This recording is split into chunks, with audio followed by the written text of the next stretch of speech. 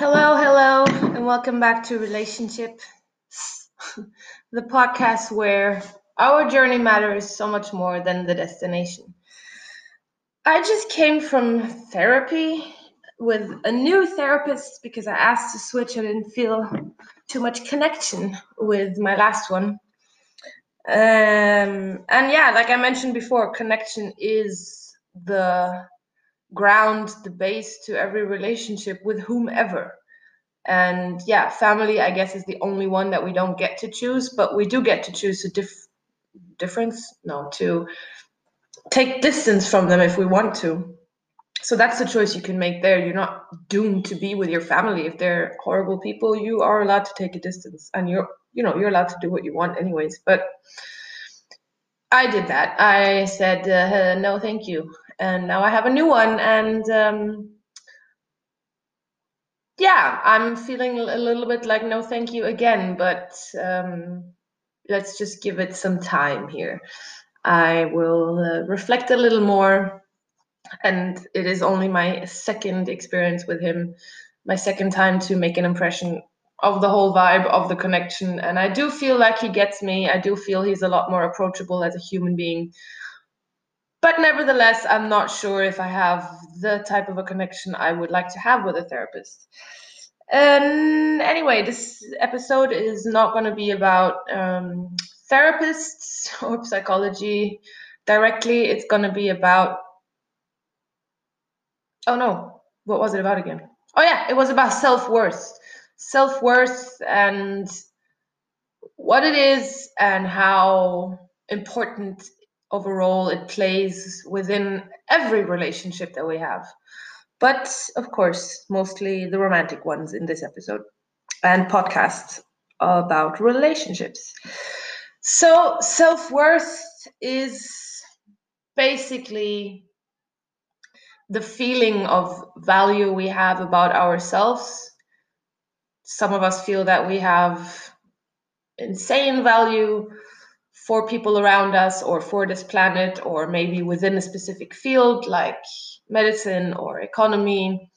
And some of us, on the other hand, feel like we don't have any value at all. Partially people walking around with suicidal thoughts, and maybe some people will have those very dark thoughts once in a life and others throughout all their life. I personally have had suicidal thoughts in a weird way, mostly throughout the corona time. So yeah, very recently. But my reflection on it is that maybe it is a collective thing right now because the existence of so many people is shaking or shaky in general.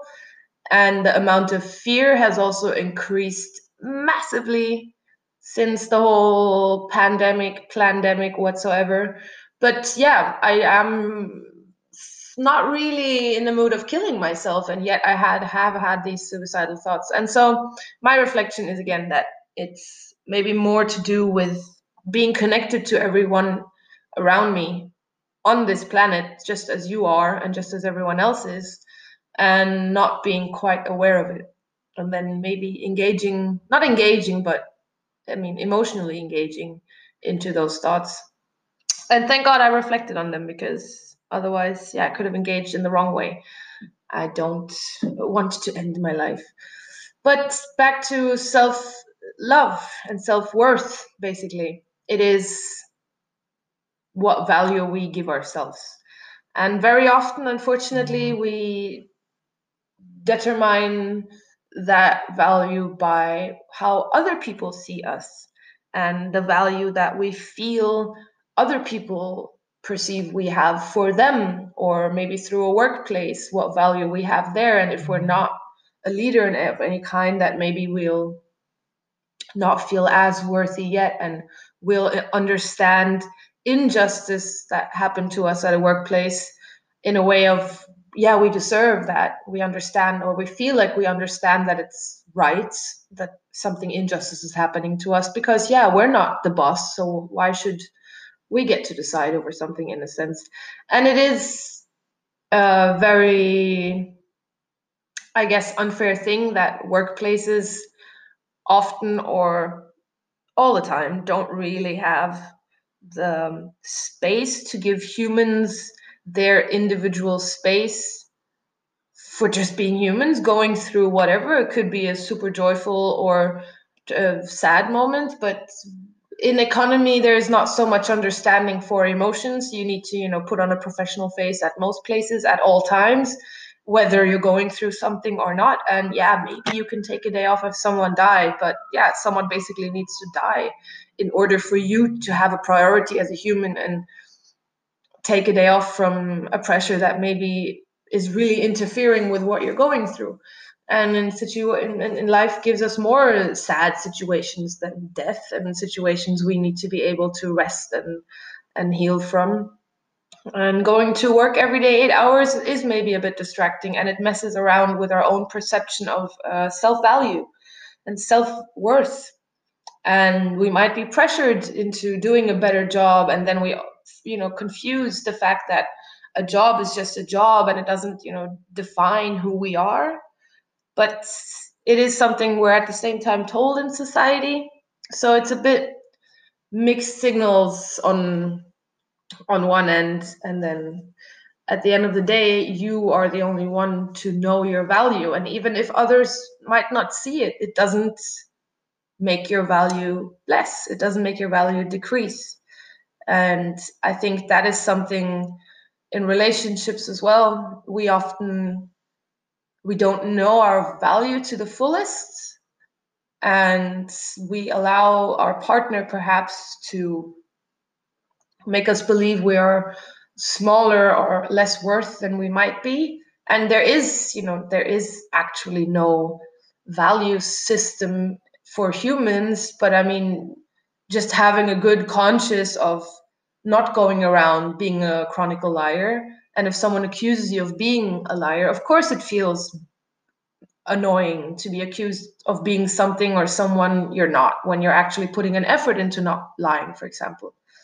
But just because someone perceives you wrong or has their own whatever reasons to think that you're a liar or just accuse you of that, it doesn't even mean that they truly believe that themselves. But just because someone says that, it doesn't mean it's true. And it takes a lot of courage, actually, a lot of bravery to stand your ground. And sometimes we don't even notice how someone else's thought about us impacts us. Maybe, for example, our parents, we look up to them and we really often praise their opinions, especially the ones about us. And yeah, maybe our parents have a very old, conservative, perhaps heavily conditioned perspective, though, and therefore are not really seeing a bigger picture and giving us a criticism that is, yeah, messing around with our perception of our self-worth. And at the end of the day, everybody is born with talents, everybody is born with insights, and it's up to us to recognize and appreciate them. And then when we can, we really stand for what we are and what we are able to do for others and for ourselves. If we have found that within ourselves, then we're usually comfortable and confident about something. It's, when you learn something in the beginning, you're usually very insecure about it because you're still scared of being judged. But that also happens more as a grown-up. As a child, you're not so scared of failure because you just want to do it. But then, yeah, as you grow older, there's that pressure, that constant pressure of having to do things right. But while you're learning something, you never have a full, perfect confidence because you're still learning. So there's more room for observing and then taking in. And when you're good at something, that's when it's real fun. And that's when you can, teach on the knowledge of how to do something and help someone else through their learning process. And you can enjoy more to the fullest doing whatever it is, in this example that I didn't have one for, to not go through the learning process anymore, but just maturing your skills. And yeah, self-value, there's no one's opinion matters more than your own about yourself, and that's just the truth. You can always compare your opinion with others and see where you stand and get a feeling for your surrounding. Of course, reflect on others' behavior towards you as well, because sometimes you'll find that it's just a mirror. But it's not always the case. Sometimes you also need to just know your own value in order to remove yourself from a very hurtful or unfair situation. And that takes a lot of courage. And especially in relationships, when we very often put partners or loved ones on a pedestal and they would never do that to us kind of attitude. And we're just trying to excuse their behavior that is ultimately hurting us, and we don't feel like our value is being treated with respect. And even if we can build up a level of empathy, but there's limits to everything, because then without limits there would be no balance. So in order to maintain a balance, there always needs to be a limitation, and especially when it comes to personal relationships with, again, a loved one or colleagues. But knowing your self value really makes it easier also for someone else to learn whatever it is they need to learn, because I think everyone remembers very strong examples for when someone showed you, or I remember for myself when people showed me very clear boundaries and they came with an explanation that really came from a personal place, from the right heart, like not trying to attack me, but just letting me understand that until here and no further, this is my boundary because this and that. And that's a lot easier to work with than just having subtext and stuff between the lines and hinting. And especially when you're in a relationship, you often think that the other one should know exactly how you are.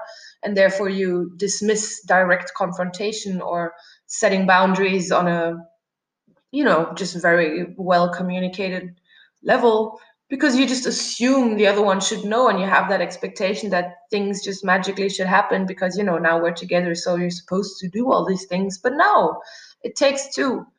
And whatever is clear to you in your mind is really not that visible to everyone else. It's something that I think happens to a lot of people, especially to me, that I feel like whatever I see or whatever I'm feeling or thinking must be clear for everyone else too, and everyone else should be perceiving it that way, or I don't even need to explain this or that because it's so obvious.